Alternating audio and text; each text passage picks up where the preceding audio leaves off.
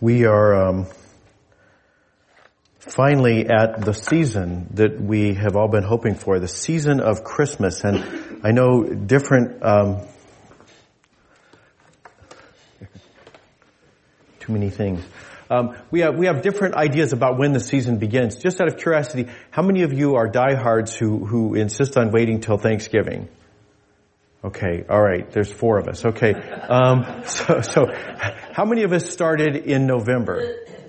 Started, doing, our Christmas season, whatever that means, started in November. Okay, a couple of hands. Okay, how many started in October? Okay, I saw there was a store here in town that started in August, and I know people have all kinds of ideas about when it starts, but let me tell you the correct answer. The correct answer of when the Christmas season begins. When does the most wonderful time of the year begin? I will tell you, it begins when the Sears wish book arrives. Now, that was a generational test because some of you got that and some of you didn't. The Sears wish book no longer exists, but there was a time. It was kind of the Amazon Prime for boomers. The way it worked, I'm a little fuzzy on it, but it arrived, I don't know, time kind of was fuzzy, but it was the hinge on which history turned, when the Christmas wish book arrived from Sears. Because what you'd do is you'd go through it and you'd go looking through it and you'd find all the many, many things you wanted, and then you would write your letter to Santa, and somehow Santa and Sears were connected. I'm not exactly sure how that all worked, but elves might have been involved. I'm not clear on that. But then, Christmas, you found what you wanted under the tree, and I can tell you what I wanted. I wanted the Major Matt Mason. So I love the fact we live in the internet age and we can find this stuff now. Where would you find a Sears catalog from 1966? Well, the answer is online. So this is the Major Matt Mason. He is a spaceman because this was the 60s and space was everything. I wanted a Major Matt Mason so bad, and I got one. And that was a great Christmas, and I don't know what happened to it. So here's what he looked like. But the problem with the Major Matt Mason, you see he's got those little bendy things in his elbows like a spacesuit, so that it bends in space. And it was a really cool toy. It didn't have the little, kind of hinged things like a G.I. Joe or something has, right? It was a spaceman. It looked the part. The problem is the way they worked that is they had soft rubber for the figure, and there was a stiff wire inside his arms and legs, and then you would bend it into position so, he's doing whatever spacemen do, right up until the day the wire breaks. And then, from then on, his right arm is like this, and then the wire breaks in the other arm, and now he walks around like this. And then eventually the legs break, and you've got a spaceman who can only do this. So at some point, I lost track of mine. I do remember that at some point they were broken. I had Major Matt Mason. I had another one who had a red suit. I don't know what his name was. And they had a space alien friend whose name was Callisto. He had a big, clear green head. And I remember all this, but I also, the reason I'm bringing this all up is because I can tell you how much I wanted that toy for Christmas, how much it meant to me that I got it, and yet at the same time, I kind of lost sight of it. I remember I had it long enough to break it, but you know how long that can be, parents, right? So it could be later that day. It was longer than that, but it did eventually break, and I must have gotten rid of it at some point. I don't remember seeing it at different points in my life, and when we went to clean out my dad's house a couple of years ago, there was no sign of it. So if I really wanted one, I could get one though, because this is the era we live in. So on eBay you can find one. So you can find the one that is in mint condition with no broken wires. That's $175. But if you're willing to settle for one with broken wires, then you can pick that up for a steal at just $80. So so if you've got one in your attic or something, I'd love to have it. But I'm not going to go buying one on eBay. In particular, I'm certainly not going to buy the one with the unbroken wires, because it would be a matter of time until they broke, and I would see the $100 fleeting out the window. And so no Major Matt Mason for me. And I bring this up because it's an example of how we can really, really want something. And, for you, maybe it wasn't Major Matt Mason. I don't know what it was for you. And maybe it wasn't that long ago. Maybe it was last year, and the thing that you really wanted last year. And I hope you got what you wanted whenever that was, and it really meant a lot to you. But my guess is it doesn't mean as much today because our life circumstances change, right? I grew out of Major Matt Mason. Even if the legs and arms were still bendable, I probably wouldn't have held on to that beyond, say, elementary school or high school, college, I don't know, somewhere in there. I would have given up my Major Matt Mason at some point. And whatever it is that meant so much to you is kind of the same way. Our circumstances change, or the thing changes, and you no longer get what you once got from it. So that's what we're going to talk about for the next couple of weeks. We're going to talk about how there are things that we want, but we know going in that some of them have a real shelf life.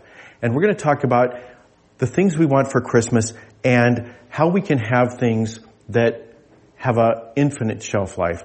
And the idea is that the things that God gives have an infinite shelf life. They are designed not just to last us through the rest of our life here on earth, but through all eternity. So we're going to be talking about what we want for Christmas. And we're going to start by talking about hope. That's really kind of the big idea for the whole conversation, is this idea we have things we hope for, and we want to hope for good things. So that's kind of the big idea, and we're kind of setting the table for the whole conversation today. But I think it's also very, very apt because we live in a time where we could easily give up hope. We could easily find ourselves giving in to hopelessness. You can think of all the different reasons, right? We just heard this week that we get a brand new variant, right? Well, here's the bad news, right? There were variants before Omicron, and there's going to be variants after Omicron. I saw that Dr. Fauci said that we will not defeat this virus, right? It's staying.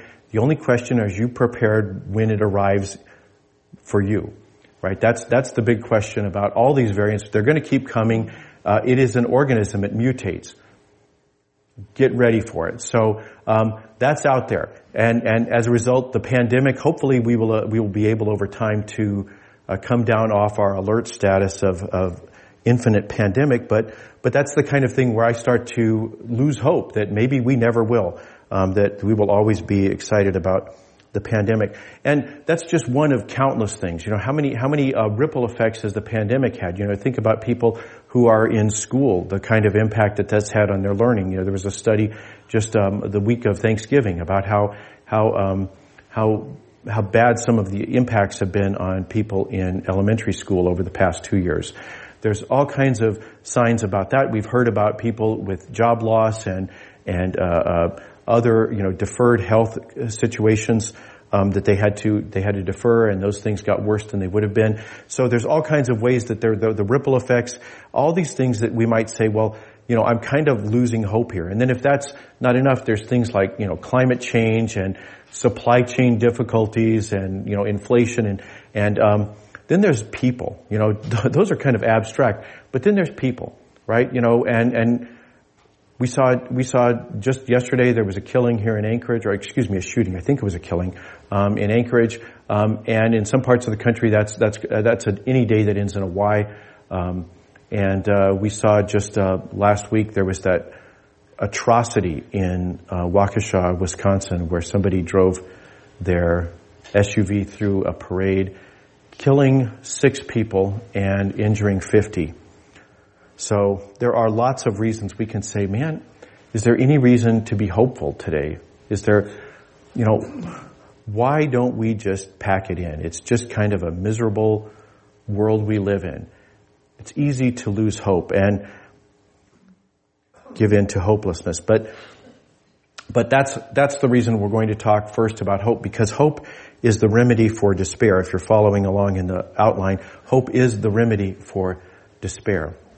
And the good news is that we're not the first people to feel this way. We're not the first people. And honestly, there are people down through the years who would look at our problems and say, I wish I had it as easy as you do.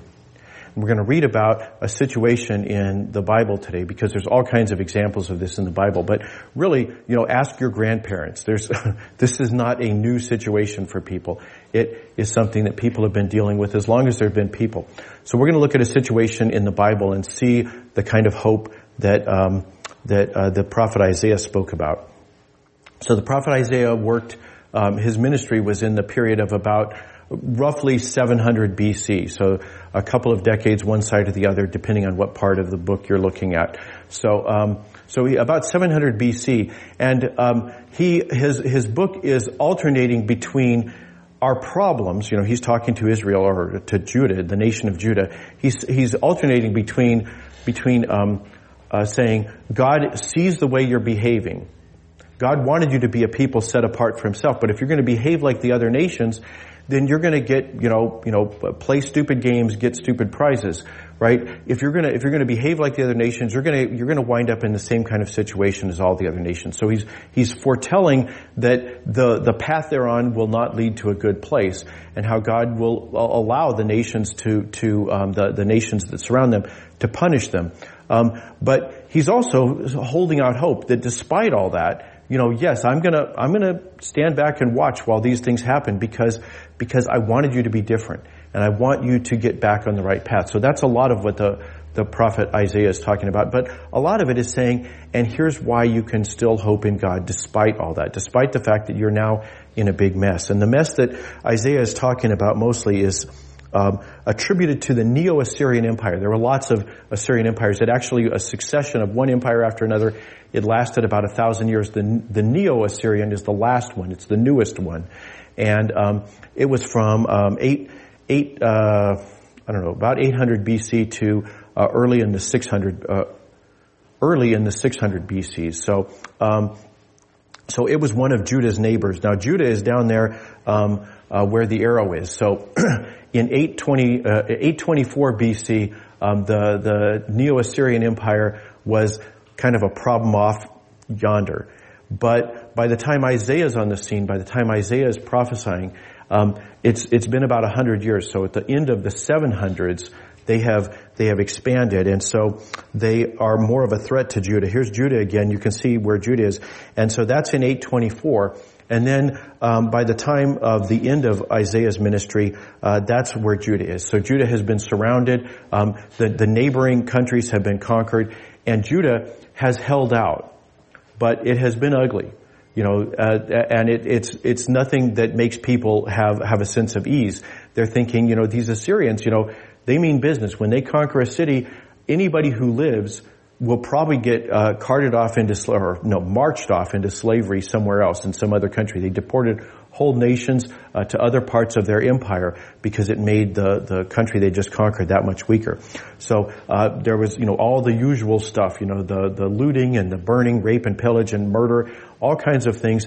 It was not a pretty thing to get conquered by Assyria. And if you read through the past couple of chapters at this point, we're going to be looking at chapter 11, but if you read from about chapter 6 forward, you can see that a crisis has just happened. And Isaiah is now saying, unfortunately, that's not the last crisis. Yes, things have taken a good turn for a while, but it's really going to be the way things look for you for a long time. And he was right. We know now how right he was, because after the Neo-Assyrian Empire came the Babylonians. They conquered the Assyrians. The Babylonians were then conquered by the Persians. The Persians were conquered by the empire of Alexander the Great, and then Rome conquered the countries that were still Greek after that. So for the next 700 years, there's going to be this succession of empires. Judah is going to be sitting there, and it's going to become a plaything of these great empires. And that's the situation. He's saying it's going to be ugly, and it's going to be ugly for a long time. There's going to be kind of an ebb and flow, but there's not going to be any relief. But take heart. Have good hope. Why? Because a shoot will grow up from the stump of Jesse. A branch will sprout from his roots. So he begins by saying that if you go back to the previous chapter, he's talked about how the Assyrians have punished Israel, but they have been merciless in doing so. And God is no happier when the Assyrians do bad things than when Israel does. So he says, I've got a whole thing I'm going to do with the Assyrians. They're going to get what's coming to them too. And it's going to be like somebody has felled an entire forest. So he's got this imagery working of stumps of a forest that is all that's left. And he says, and really, Israel's kind of like that. Israel, Judah is kind of like that. He says that the leadership, the political leaders of our country have all been cut down. There's nothing much of the kingdom. You know, the kingdom was established 300 years earlier, but there's not much to look at anymore. It's kind of a stump. But he says, but hold on. A shoot will grow up from the stump of Jesse. Who is Jesse? Jesse is the father of King David. King David is the mythic king. He's King Arthur. He's Charlemagne. He's the one who did what we were all hoping he would do. He is the greatest king of Israel. And everybody would look back and say, man, we need a king like David again. And he said, well, guess what? That's exactly what you're going to get.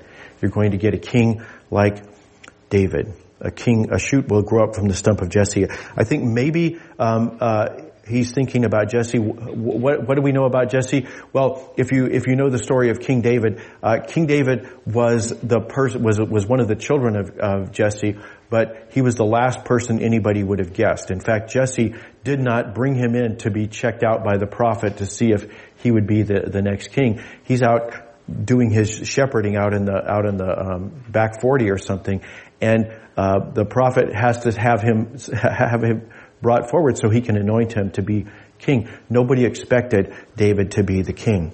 So maybe that's a part of the stump of Jesse. But he's saying there will be a new king, a king as good as that great king, the king we all think about, King David.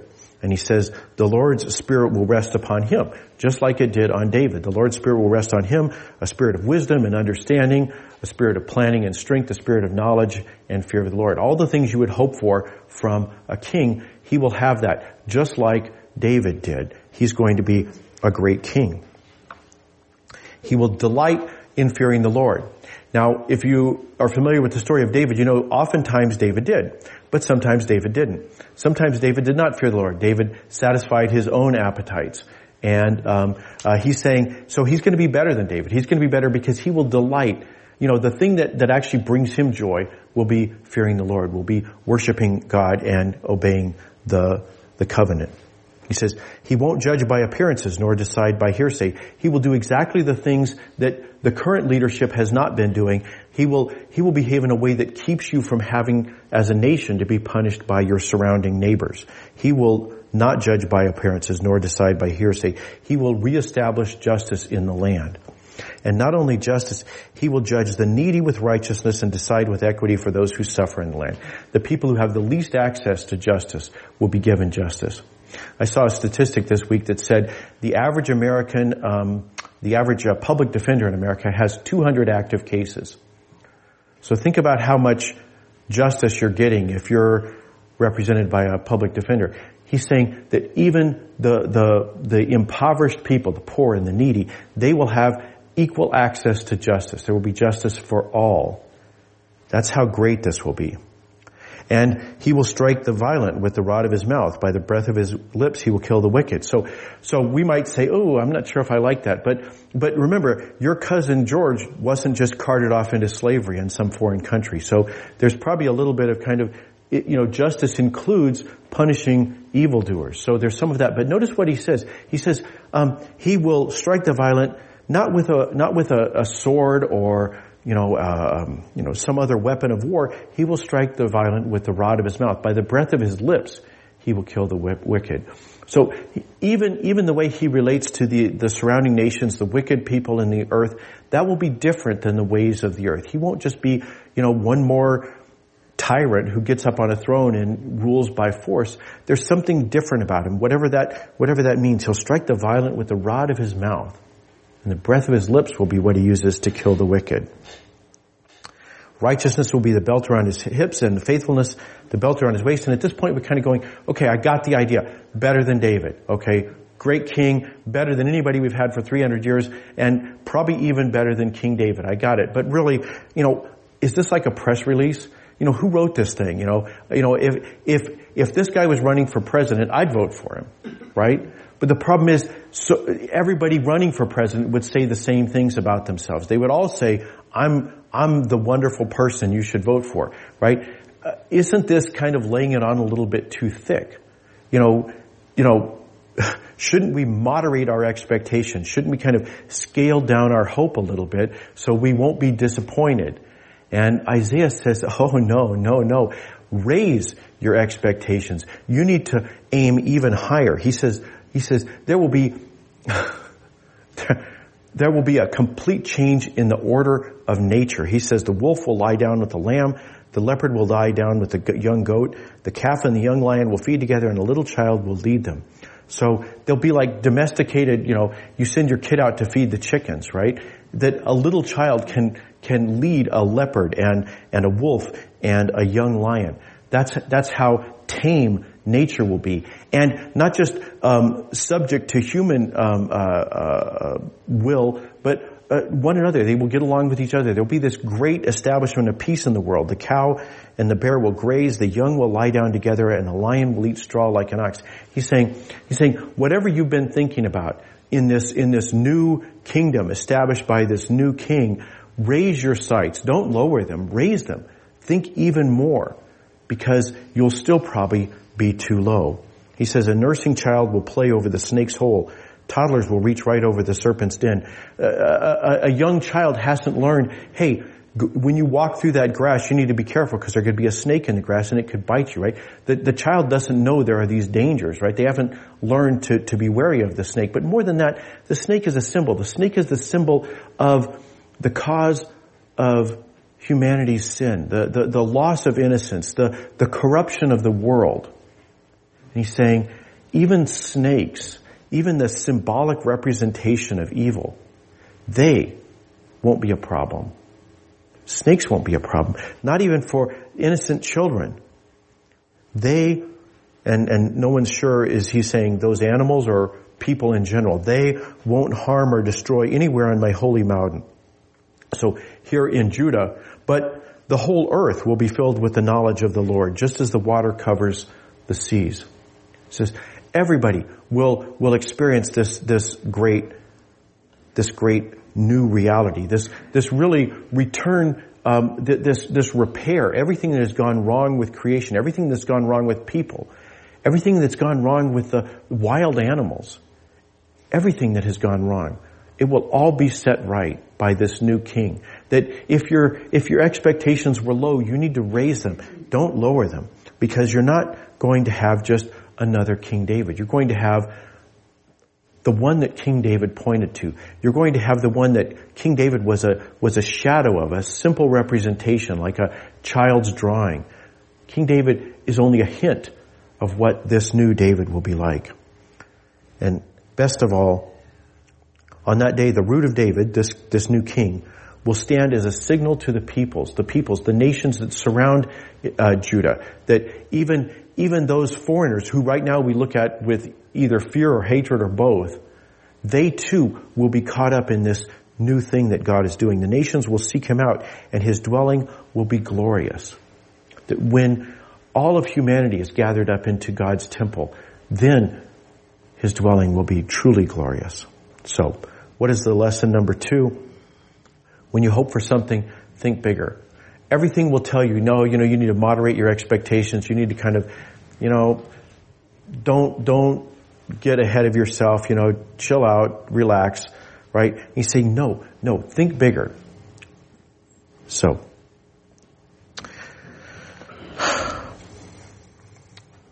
is that a good idea? Should we think bigger? Are we just setting ourselves up for failure? If we think big, if we have high hopes, are we just deluding ourselves? Karl Marx said about religion that it was the opiate of the people. If we have high hopes, are we just, self-medicating? Friedrich Nietzsche said that of all the things that are bad, hope is the worst evil because it prolongs torment. And nowadays, science is telling us they were right. It's true. Hope is actually beneficial. There was a study that of veterans, who were suffering from PTSD, and they measured them early in the study, and they found out who was basically the most hopeful on this scale, who had different indicators of hope. And then they checked them at the end of this study, and they found out the ones who had scored highest in hope had the fewest symptoms of PTSD and depression. A different study in 2010, they found out that people who scored highest in hope had better athletic, academic, job, and health outcomes. Scientists have told us that having hope blocks pain. It releases endorphins, and people who have serious illnesses in particular should be aware it not only reduces anxiety and depression, but it actually promotes immune function. So having a hope is a good thing. Marx was right. Nietzsche was right. Hope is a good thing. And worse problems call for bigger hope, not smaller. The bigger the problem, the bigger the suite of problems that we face today, the more hope we need. So, third item, hope is the best medicine. So, what do we do with this? Well, I'm gonna suggest something you can do with it. So what I'd like you to do is I'd like you to think about something you want. And, Christmas presents are fine. If you have a Major Matt Mason, or maybe you have let's get along this Christmas, let's not have that argument like last year, whatever it is. Christmas is fine. You don't have to think world peace, right? But we'll get there. So start with the thing you really want to happen. Start with something you hope for. And write it down. And then ask yourself why you want that. Why do I want that? What do I think that will produce? What is the reasoning behind me wanting that particular thing, right? I wanted a Major Matt Mason because I was a child of the space age. I wanted to think about astronauts. I wanted to have fun with my friends. We'd play with our Major Matt Masons, and we'd colonize the moon or whatever we did. I don't even know. But I wanted to expand my thinking about space, right? It was something that I really wanted to do. I wanted to really appreciate the universe. I wanted to expand out into the universe. I wanted to explore. So think that way. Keep thinking that way. Keep raising your sights until finally you get something, well, yeah, I can't have that. Right? I can't have world peace. I can't, colonize the moon. Whatever that looks like. We cannot possibly get through a Christmas dinner without a fight. Whatever cannot possibly happen without God. And then pray for that. Raise your hopes. Say, I'm hoping for this good thing. And hope for it. Pray to God for it. Because God is a God who rewards hope. Sometimes it doesn't happen on our schedule. I told that to the children. But God keeps His promises. And God wants us to be hopeful. Even in this book that is filled with such dire circumstances. Over and over again, Isaiah says, but hold on. That's not the whole story. There's hope. God wants us to be hopeful. So lift your sights. Raise your sights. Raise your hopes. Until only God can satisfy them. Let's pray. Heavenly Father, we thank you for hope. Help us to raise our hopes, to have high hopes, to believe in things that only you can deliver. We pray this through Christ our Lord. Amen.